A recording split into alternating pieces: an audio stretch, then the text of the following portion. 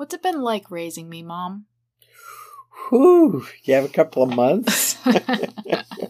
Maybe a scotch? You've been an interesting one because you've developed into the most amazing daughter I could ever expect.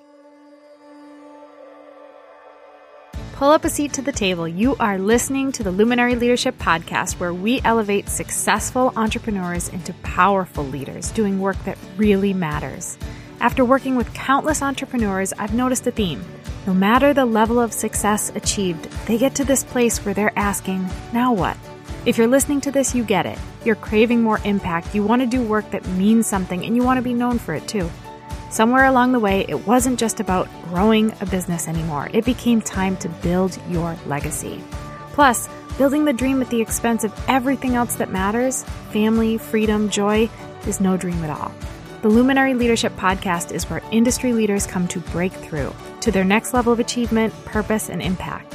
I'm your host, Elizabeth Hartke, and I'm here to raise up this generation of leaders, us, so we can do our part in raising up the next generation of little luminaries. Get ready as we break down all things entrepreneurial leadership in a way that isn't being talked about. We both know you don't just need another strategy. It's time for your breakthrough. Well, you are listening to literally the most important interview I will ever do. I've never been more honored to sit across from someone in an interview, and I've never had a more full circle moment of gratitude than I had today in conducting this conversation, because today I got to interview my mama. So before you think that this was some, random interview with my mom, let me paint a picture for you of the business mogul my mother is. Keep in mind, I had to dig these accolades from different places because never in a million years would she willingly share her accomplishments. I went 30 plus years of my life before I fully grasped how incredibly successful and incredible and amazing my mother really is in the business realm of things. She has humility beyond measure. So here we go. She's a CPA and owner of a tax and consulting practice. She's chairman of the board of the Salem Cooperative Bank, advisors board of Cedars Home for the Elderly. You're going to see a lot of different ways that my mother does nonprofit and pro bono work. She served as a board member for the New Hampshire Center for Nonprofits, served as the president of the New Hampshire Society of CPAs, chairman of various committees on the bank board, and I have to make sure that when she hears this episode, I fast forward through the intro because she'll be mad at me for actually sharing all those things. And that's just a small subset of things she's done over the years. I've personally witnessed things that are hard to put into a title, but have changed the lives of so many people completely outside of her skill set and her business of being a CPA, caring for the elderly personally, end-of-life care, helping people through impossible transitions in their world. My mom's the type of person that would go get gas and somehow strike up a conversation with someone in the gas station and end up personally mentoring them through a hardship or a heartbreak. That's my mother in a nutshell. So I wasn't exactly sure what direction we'd go in our chat, but I'm not really sure why I was surprised to have recorded the perfect episode for all entrepreneurs on business ethics, integrity, having humility, being generous, lifting up the underdog in all things, and being a present parent in the process. This is the wisdom episode, so buckle up, you guys. I bring you the Nadima Gemmel, my mama. All right, Mother. I'm ready, honey. Don't start me laughing. I know, okay. Welcome to the show, Mom. Thank you. Is this Good your to first? see you, Liz. Yeah, is this your first podcast? Yes, it is. Are you nervous? No, I'm not. Okay, we'll make sure we get you nice and nervous. Yes. Okay, so we're going to start by making you painfully uncomfortable. Okay, how would you like to do that? Give me your rap sheet, like all your accolades. Oh, dear, I don't have any. You're my accolade. Douglas is my accolade. Okay. You're going to do this part. Yes. Okay, just tell us, what do you do? I'm a CPA. Mm-hmm. I'm the chairman of the board of a small community cooperative bank in New Hampshire. Mm-hmm. I'm mother of two. Yeah. wonderful adults. Yes. Grandmother of 3. And I've had a lot of history. Yeah. 43 years in business. Running your own business. Running my own business. Mm-hmm. And part accountant, part psychologist, I would say. Yeah, we're going to get into that. Okay. Famous line of my mother is that she's a psychologist in a CPA's body.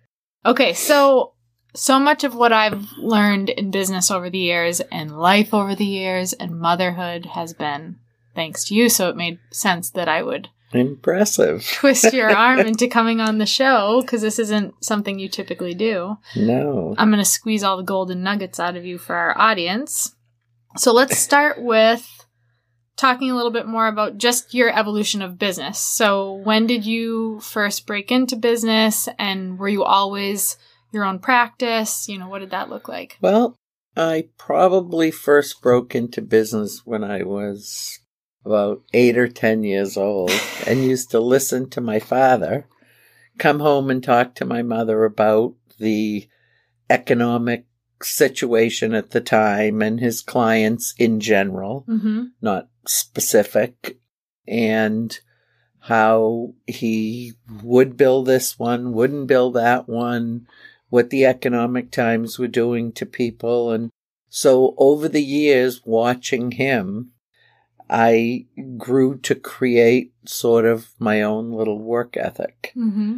And then when I graduated from Bentley, I moved out to Colorado because I had lived out there prior and loved it, and worked for the city and county of Denver as an accountant, and then 2 accounting firms, and came to realize that ethics were probably the most important thing in business.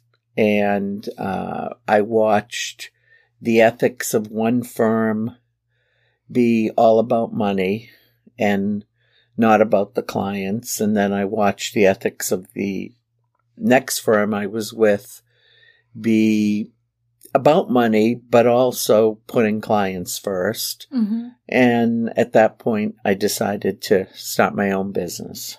So let's go back to your dad, my grandfather, who I always called Jiddo. So if you guys hear me refer to him as Jiddo, that's who I'm talking about.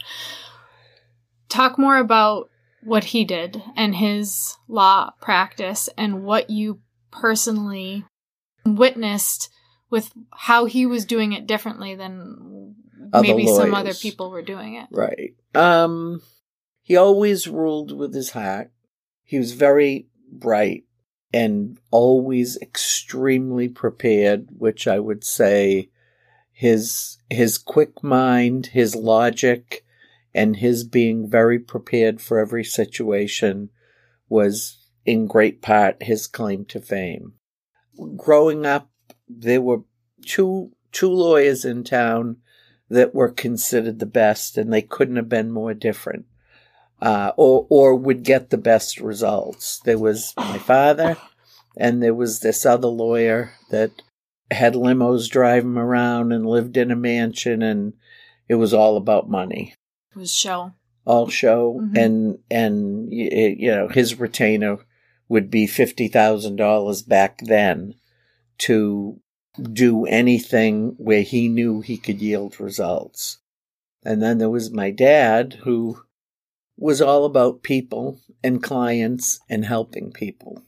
So I watched him through the years put what he was going to do to help clients ahead of how he could benefit from a particular situation with a particular client. Right. And it created an ethic. Mm-hmm. In my whole family. Yeah. Because of the 7 children, I would say 5 are in the self-employed mode, and we all are part social worker, part whatever our profession is. Right. I think one of the big things that I witnessed Jiddo doing working in his office in the summers or after school in high school, because I went to high school down the street from where his office was in the inner city in a very poor area. was how often he would give of his time and his gifts and not be charging people for that, or doing a lot of work pro bono. And I think that's a risk when you have 7 kids, all of whom ended up in higher education and going through school, which wasn't always the most common thing back then. Way back when you were younger.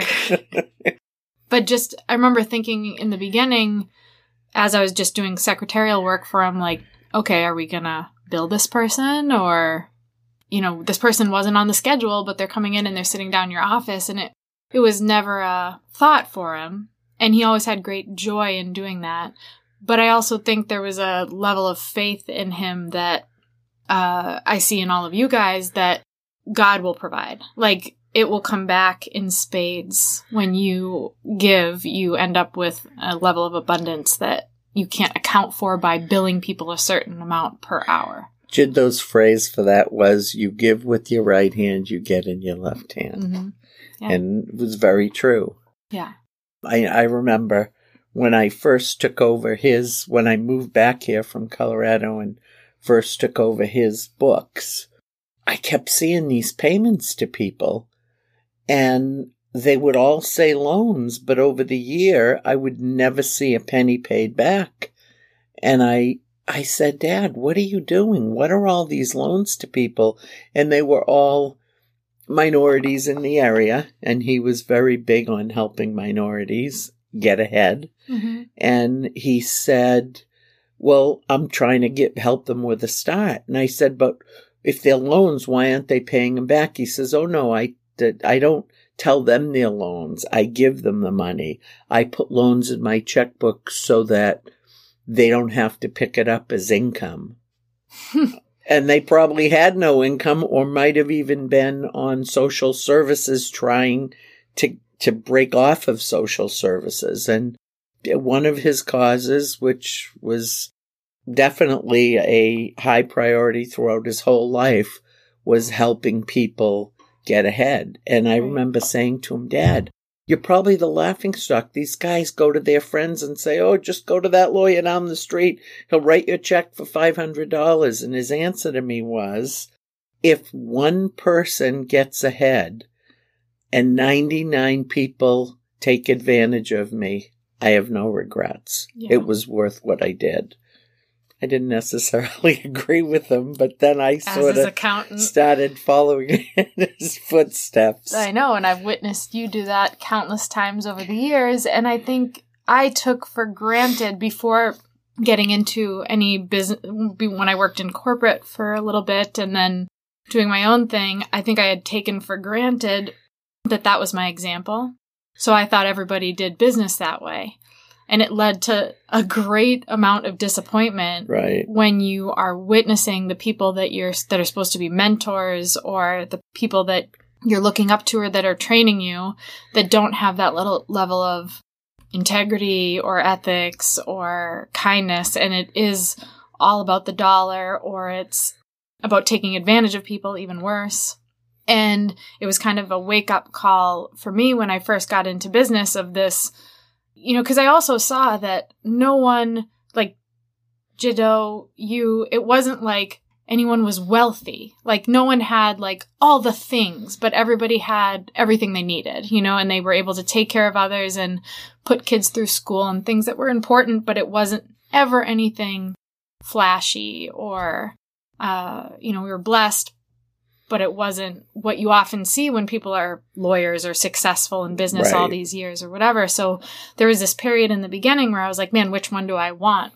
And anytime I try, because there were times where I tried to say, oh, well, I can charge this much and I can get this much, and I made it about me. The money might come, but it was fleeting because it felt so out of alignment with who I was at the core that I couldn't keep going that way. I'm learning how to take that, the ethics and the integrity and humility and all that stuff, that generosity that you guys instilled in us, and couple it with some modern business strategy to help people be able to serve others first, but still gain freedom in their own lives for their own families too. So it's not, it's still in alignment with values, but it's also not, Jiddo worked till he died, basically, because that was kind of how he set himself up. He died rich in family, rich in faith, and not rich in terms of wealth, because that's, and I agree with you. I think what I hope the next generation takes away from us is a sense of doing all the selfless things that you saw your aunts and uncles and grandfather and grandmother do, but putting family first in terms of setting yourself up so that you don't have to work till you drop. Right. And I think, each generation might get a little better at it. But I have to say, of my siblings that are serving people as priests, chiropractor, lawyer, doctor, all the things. Yeah, all the different professions, I don't think any of us have regrets in terms of how we've brought our lives forward. Right. And I think my oldest brother, who was in practice with my dad, he probably gave 30 or 40% of his time in a pro bono manner.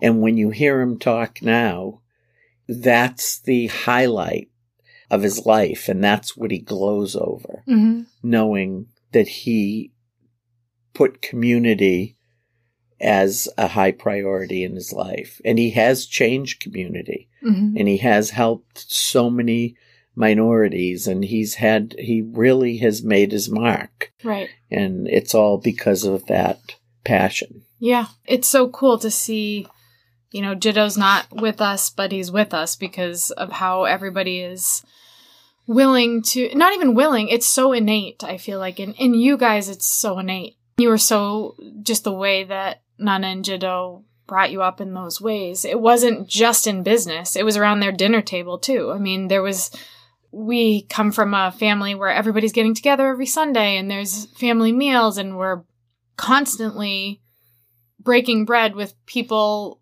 of every walk of life and taking people in. But it was never like a thing. It wasn't like a discussion where it's like, okay, we're going to give back to this person. It was just a way of life. Yeah, a way of life. Our home is your home.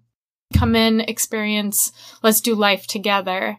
And that was such a gift for all of us. And now I feel like it's up to our generation to figure out, we're a few removed from that. And my kids never got to meet Jiddo. They got to meet Nana, thankfully. But how can we take those values and those ethics and keep them alive enough that it's not some lesson we're teaching them, but it's just how we live. Like, it has to be in integrity, because if Jiddo was one way in his law office, but he came home and he treated his family like garbage, it would be out of integrity. It wouldn't be how he was living. It was how he was doing business, but It was woven into the fabric of who he was. So it just was, what you saw was what you got in all things. Absolutely. Absolutely. And I think keeping Christ as the core, if you have your faith and Christ as the center of your life, then you'll always be centered, because he'll always be there. And no matter what throws you off, you still have your moral compass and you always know where north is. Right. What advice would you give to people in entrepreneurship or business that are listening to this and saying, okay, I really resonate with this message, and the work I have been doing has felt a little out of alignment. Like, I've focused more on the next thing I'm going to sell and how much I'm going to charge and how I'm going to get ahead and how I'm going to be seen in the media and whatever. But I'm hearing this and I'm realizing this is what I want. How can they start to prioritize this and is it a shift? Is it just show up differently? Like, what is it they need to hear to know that they can still come back to those roots and make an impact like they could have never planned for or imagined for if they put ethics and integrity and generosity first? Yeah, I think you have to let your conscience be your guide and never try to smother your conscience. You have to be true to yourself. and you have to do business in a smart way. So you really want to work hard, but more importantly, work smart. Mm-hmm.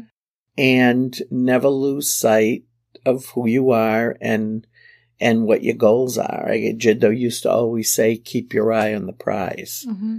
And I think what that prize is very important. So when you develop your strategy, you have to determine what is the prize. Is the prize just making money? Is the prize making money and affecting people along the way? Is the prize touching as many lives as you can and changing as many lives as you can?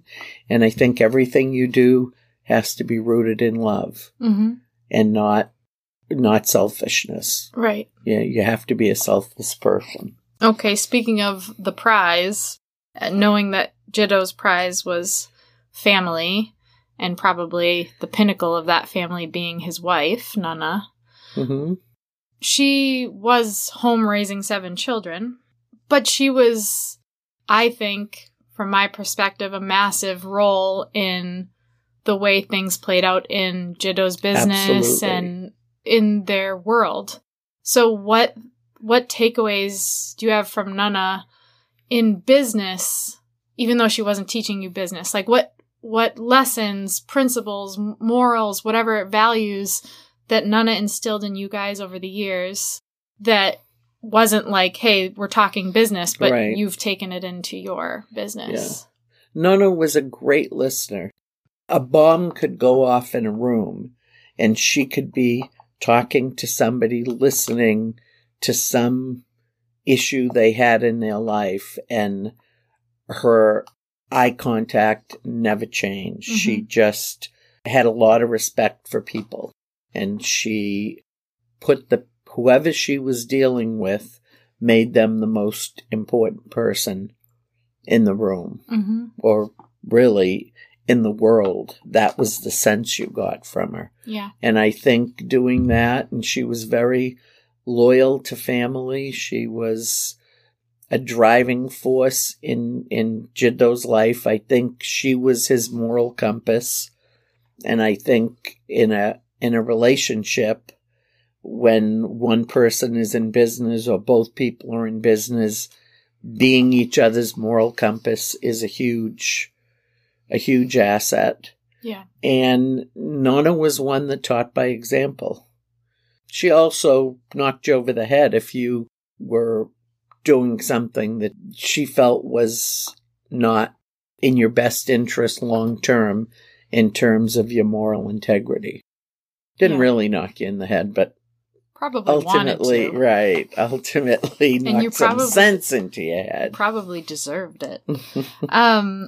I think a big takeaway for me was her mental toughness. Definitely. And willingness, not just willingness, bent towards sacrifice.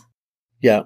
Those are two, like when I think of just all of my millions of experiences with her over my life, you know, situations where she was probably in level 10 pain with something and you would never even see it on her face, or ways she actually created her own pain for the sacrifice of other people to do things for others. And I just remember on repeat her telling us to offer it up for somebody else. You know, when you're going through something really hard yourself, that's an opportunity to think of someone else who's struggling and to pray for them and to give to them and to lift them up in your own suffering.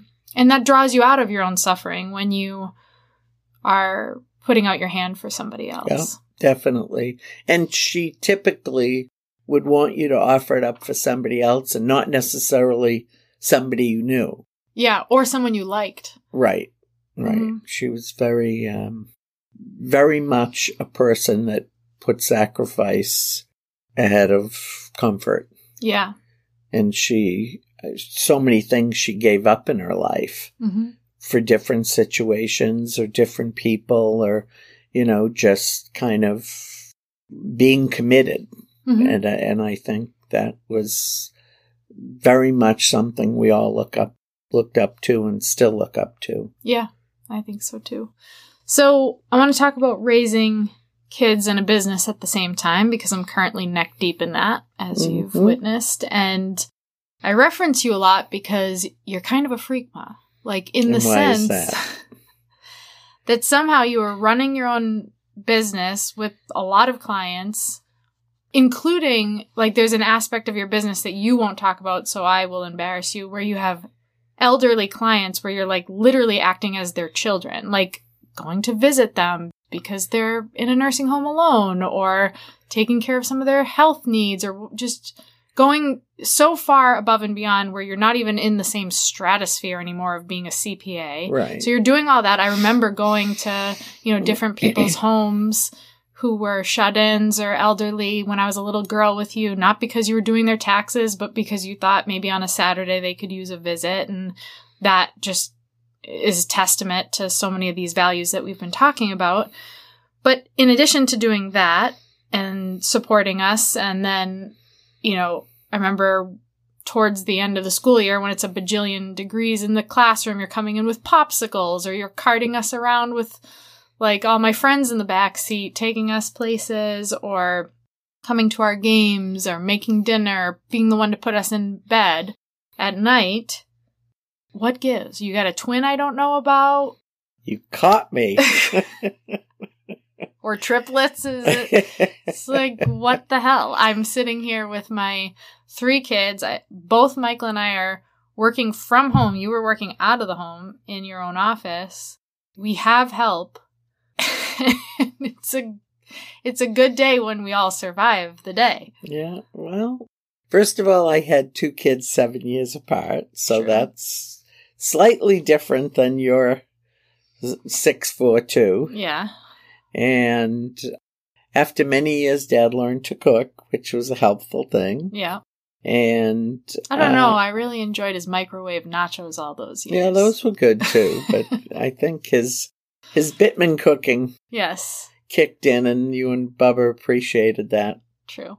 Quite a bit. But you know what? I just think you have to just let inertia move you forward, and you can't overthink anything. You just have to first of all, be willing to be very flexible. I think probably one of my strengths is being able to think on my feet, being flexible, multitasking, and not being sedentary in terms of what should be. Right. So I just always was willing to be flexible, which I think I did get from my parents. I think they were both that way. Mm-hmm. And God bless me. I never worried about money, even if I didn't have the money in the bank at the time to pay payroll at the end of the week. I never anguished about it.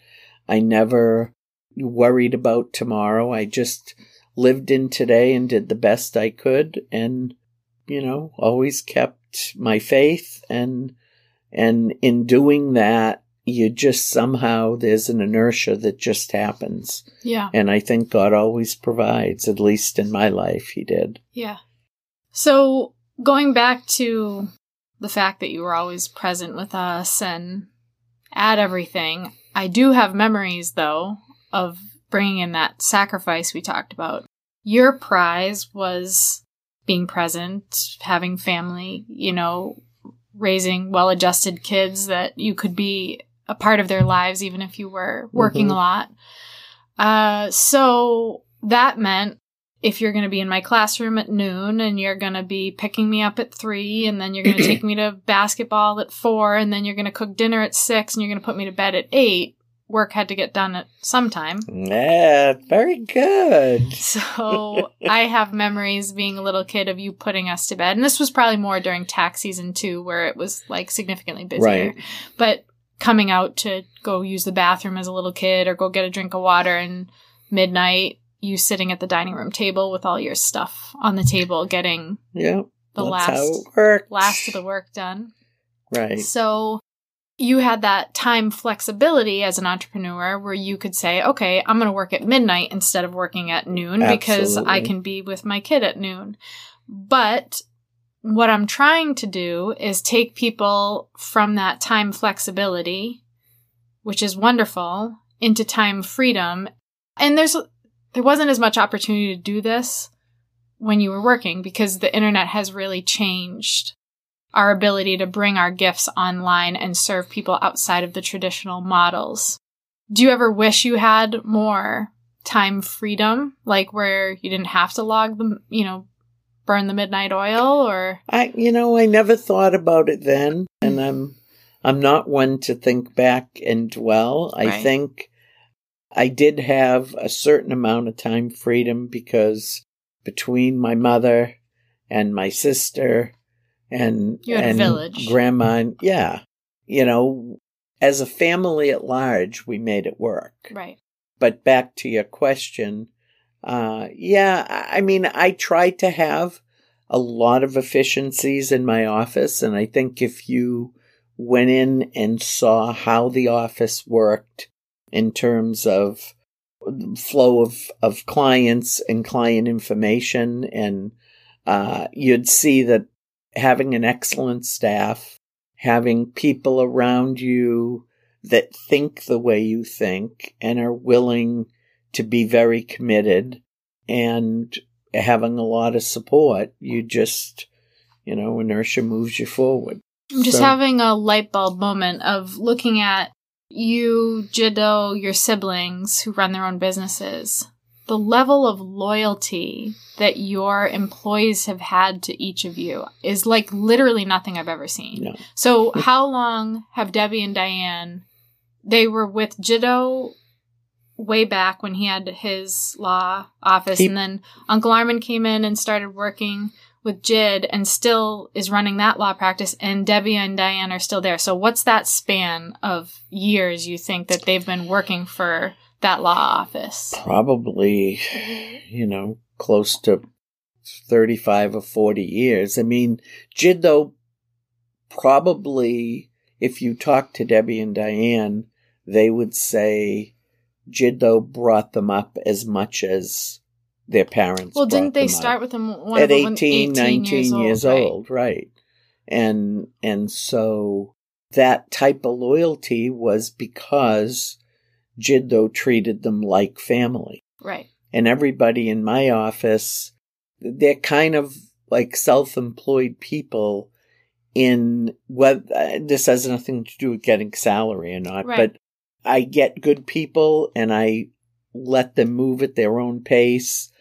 I never keep track of when they're there, when they're not there. Everybody knows what their role is and everybody gets their role done, but everybody does it within their own time structure. Right. And I've had people very loyal. I've had 2 employees probably 3 people that have been with me over 25 years. Right. Well, I mean, even longer because I have memories of people that have been with you since I was really little. Yeah.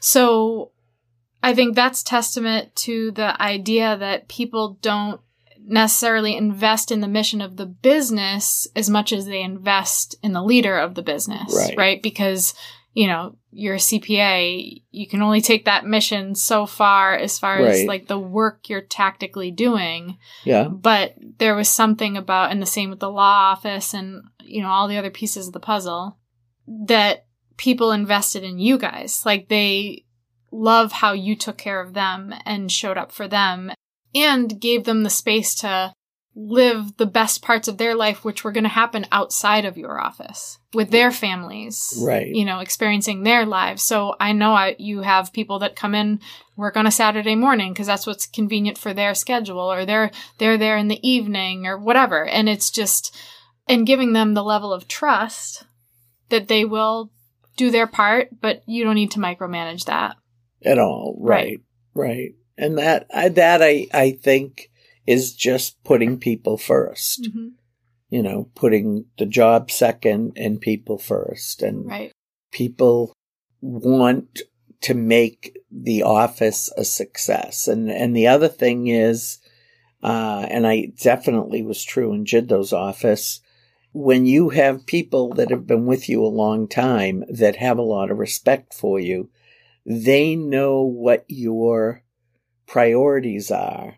And they carry those priorities on. So in terms of putting clients first, in terms of helping clients with little things, I can't tell you how many situations in my office where I kind of chuckle because I was out and I come back and somebody will say, oh, so-and-so came in and this was the situation, but I helped them, they needed to return a mattress and I called for them and, whatever it was, right. A little old lady that was frustrated about something and that, puts a smile on my face because it just shows what the bond is between my employees and my thought process of how I think business should be done. And we talk a lot in our masterminds and on the podcast about having core values and kind of a true north as a company. But really, I think a mistake people make with that is they write them out, maybe stick them up at the wall, on the wall, but are they embodying them in a way that, like, I'm guessing that never in your 30, 40 years of business, have you sat down and been like, okay, team, here are our core values. Are you honoring generosity? Are you on? Right. But you don't need to do that when you are the living example of it. So I want to remind people listening that you have to take those values 10 steps beyond that paper. Like, are you living it? And could your team rattle off what those values are without ever having you having had told them what things you value most? Right. They would know how you value family. They would know, what you think about having integrity. They would know what you think about generosity and faith. Like, you don't need to tell them that. No, right. Absolutely. Right. Because it's all about a way of life. Right. You have to practice what you preach. Right. So, what's it been like raising me, Mom? Whew. You have a couple of months. Maybe a scotch. You've been an interesting one because you've developed into the most amazing daughter I could ever expect. I guess what amazes me most about you is as you were growing up, I had no idea how much you were absorbing from family in terms of core and foundation. And you always hope for that in your children, but you don't always see it. You often see kids end up going rogue for one reason or another and never kind of mainstreaming again in terms of the family. And again, I'll attribute faith to that and I'll attribute a core to that because you were always helping people. You were the one in the class that was extra intuitive in terms of who was having an issue or not having an issue. Your brother was the same way. It's kind of interesting that you're very different, but a lot of the core stuff is very similar. And you ultimately pulled all the good value stuff that you were exposed to as a child and took it to another level, which is incredible because you did what I didn't do in terms of saying, okay, these are the things that are important to me, but I also want to make sure that it benefits my life and my family. And I never consciously thought of, am I making enough money? Aren't I making enough money? What am I doing? I just didn't think of the business aspects of things. I never stopped and thought I was always too busy doing. And it's very impressive to me that you stop and think and actually spend more time formulating and creating. Pretty good. Thanks. Yes. Not so bad yourself. Did I attribute to any of your gray hairs? Oh, plenty. But then again, my father went totally gray when I was a freshman in college. So payback is a B, as you always tell me with my own children. That's right. So what's it like now watching, I just think about the kids, my kids, and like someday them growing up, which like I can't even think about, makes me want to cry. What's it like watching your kids amazing grow up and then have kids of their own? And amazing. And watching, there's probably nothing more gratifying and beautiful in the world than watching your child parent and watching the love your child has for their children. Yeah. I think that's definitely the icing on the cake. It's funny because to me, there's very little more gratifying than watching your kids create bonds with your parents, like with you and Dad and Douglas and Michael's family. Like, that is so rewarding to me. And they have a extra special bond with Nana. Of course. It drives me. Marie will get up at 2 a.m. in Wisconsin and be like, I don't want you. I want Nana. Oh, please. I'm like, fine, I'll put you on a freaking plane and send you to New Hampshire. Be Nana's problem at 2 a.m. Yeah, right. So, who's your favorite kid? Just kidding. Well, let's see. My favorite boy or my favorite girl? Yeah, but this is Mom's least favorite question. That Douglas I have a favorite boy and a favorite girl. Yeah. BS. Douglas is the favorite. We all know it. Oh, yeah, right. Yeah. What do you see in society today as far as, like, where are people missing the boat with leading their kids, like raising their kids up right? What are, aside from the obvious things like technology is out of control and whatever, what are some fundamental things that maybe even some of the values we've talked about that just seem to be not as present? Well, core value in family. I mean, I don't see the same core values that you saw when I was younger, especially in middle class, upper middle class. I think you see it more in some of the less fortunate because faith pulls them together. And I think sometimes money is the root of all evil. Yeah. And so I think the core values is an issue, and time. Because technology has become the babysitter. And I think there's no replacement for investing your time into your child. Yeah, definitely. There's no quick fix there. Right. This is a random, just kind of offshoot question, but I talk about this a lot, and I have very differing opinions than I did even when I became a mom 6 years ago. Is college for everybody? No, I don't think it is. I think as a society, we have made college the end-all, be-all. And I think college is important.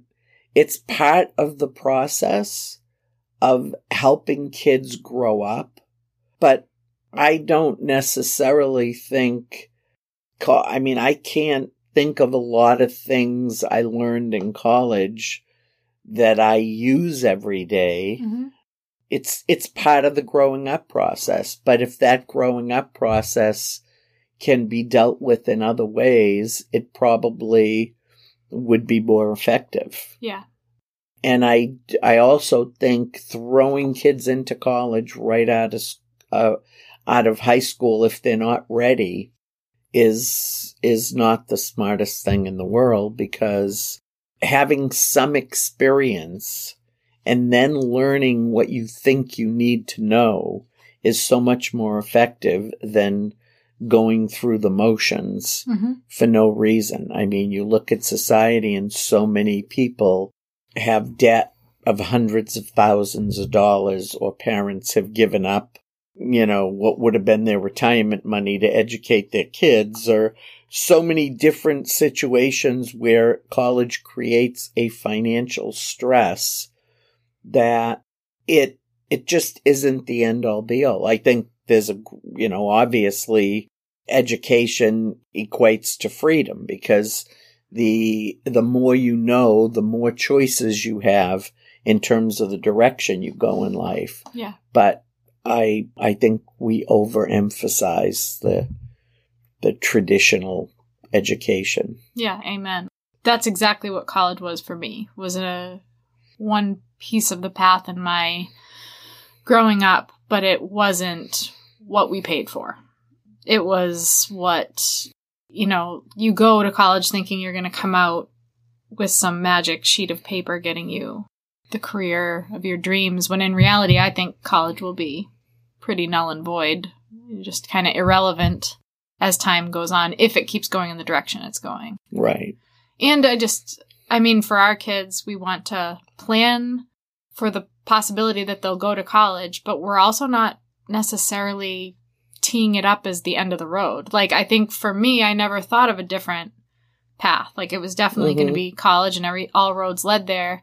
I think there'll be multiple offshoots of where they're at, and college will be one of those options depending on where they are and what they want to go into. And that's a big piece of the direction of the Luminary Leadership Company, is we want to have opportunities for people who are choosing something other than college with passion. Not like, I don't want to go to college because I'm lazy or I want to sit around and play video games, but like, I'm feeling called to something else, or I want to go into mission work, or I want to start a company of my own, or I want to do a gap year and shadow people in other careers so I can make that decision wisely instead of just guessing from an 18-year-old's vantage point of what I want to do with the rest of my life. Mm-hmm.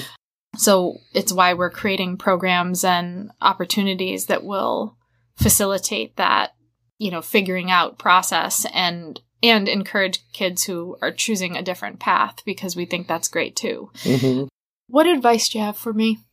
What advice I have for you? Mm-hmm. Maybe to keep doing what you're doing and don't lose sight of who you are. I'll take that to the bank. Absolutely. So I just am so grateful for, one, you agreeing to do this, because I know this isn't typically in your wheelhouse of putting yourself out public facing. Yes. But also just for everything you've taught me and instilled in me and my kids and my brother and our family, and a little too difficult to put into words, but hopefully you know how grateful I am. Indeed I do. And it was cool doing this episode, which is so different than so many of the other ones, because we literally just, in the last however long we've been talking, captured the essence of why we created this company. Because you'll find a lot of masterminds and programs and different things that will teach you the business side of it. In fact, that's what I was doing. But there was a piece missing for me, and it was everything we talked about today. It was like, there is another level to life and another piece to life, the way of life, like you talk about, that isn't being taught or talked about or challenged in people who have it in them, but aren't being told to bring it out and to make that a priority, and to not lean into all the gurus and teachers who tell them how to make their next million without telling them how to make sure it's in alignment with who they're called to be or what those core values you talk about. So That's just, those are the kind of conversations that we want to weave into everything from, we have our Luminary Leadership Incubator that's for high-level entrepreneurs who already found success, but it's like, man, these pieces are missing. And the good news is abundance in all forms, not necessarily just wealth, but wealth included, follows when you are in alignment with those things and you are living those core values. Yeah. And we're going to have, focal programs around raising luminaries and how do we make sure that it's not just, oh, here, give this to your kid to become a leader, but it's what you talked about today. You don't get to just print out a list of values and stick it up on the wall and expect your kid to read them enough times that they take it in by osmosis and become that. How are we leveling up as parents or entrepreneurial leaders to embody the values that we want that next generation to have? Right. Kids learn what they live. Yeah. And you have to keep that in mind. And as a parent, one of the most gratifying things is when I hear from you and your brother and in describing aspects of your life, how you picked up on certain aspects of family or life or what is important just from the actions of not only Dad and I, but your aunts and uncles, your grandparents on both sides. Yeah. You know, you guys were blessed so much, and it would be nice if that sense of family and sense of love and sense of core values could be brought back into the world in a way that they become priorities as opposed to just asides. They're not even asides, they're under attack. Well, they are under attack, but that's a whole different chapter. That's part 2. You got to get it right. All right. Well, I love you, Mom. Love you too, babe. I hope today's episode gave you exactly what you needed. And if it spoke to you, please leave us a review and be sure to subscribe so you don't miss out on the next juicy episode. And don't be shy, I don't bite often. So come connect with me over on Instagram @ElizHartke. And if there's a topic or a question, a guest you want to hear on the show, or an idea you have for us, just reach out and share your thoughts. We do this for you, so the more you tell us, the more we can serve. We pick a luminary each week from our social posts. So if you want to be entered into our Luminary of the Week drawing, then comment, save, and share the Instagram post from this episode. We want to lead and spoil you. Thank you for spending some time with me. I really do appreciate you. So tune in next time to keep building that legacy and doing the work that really matters.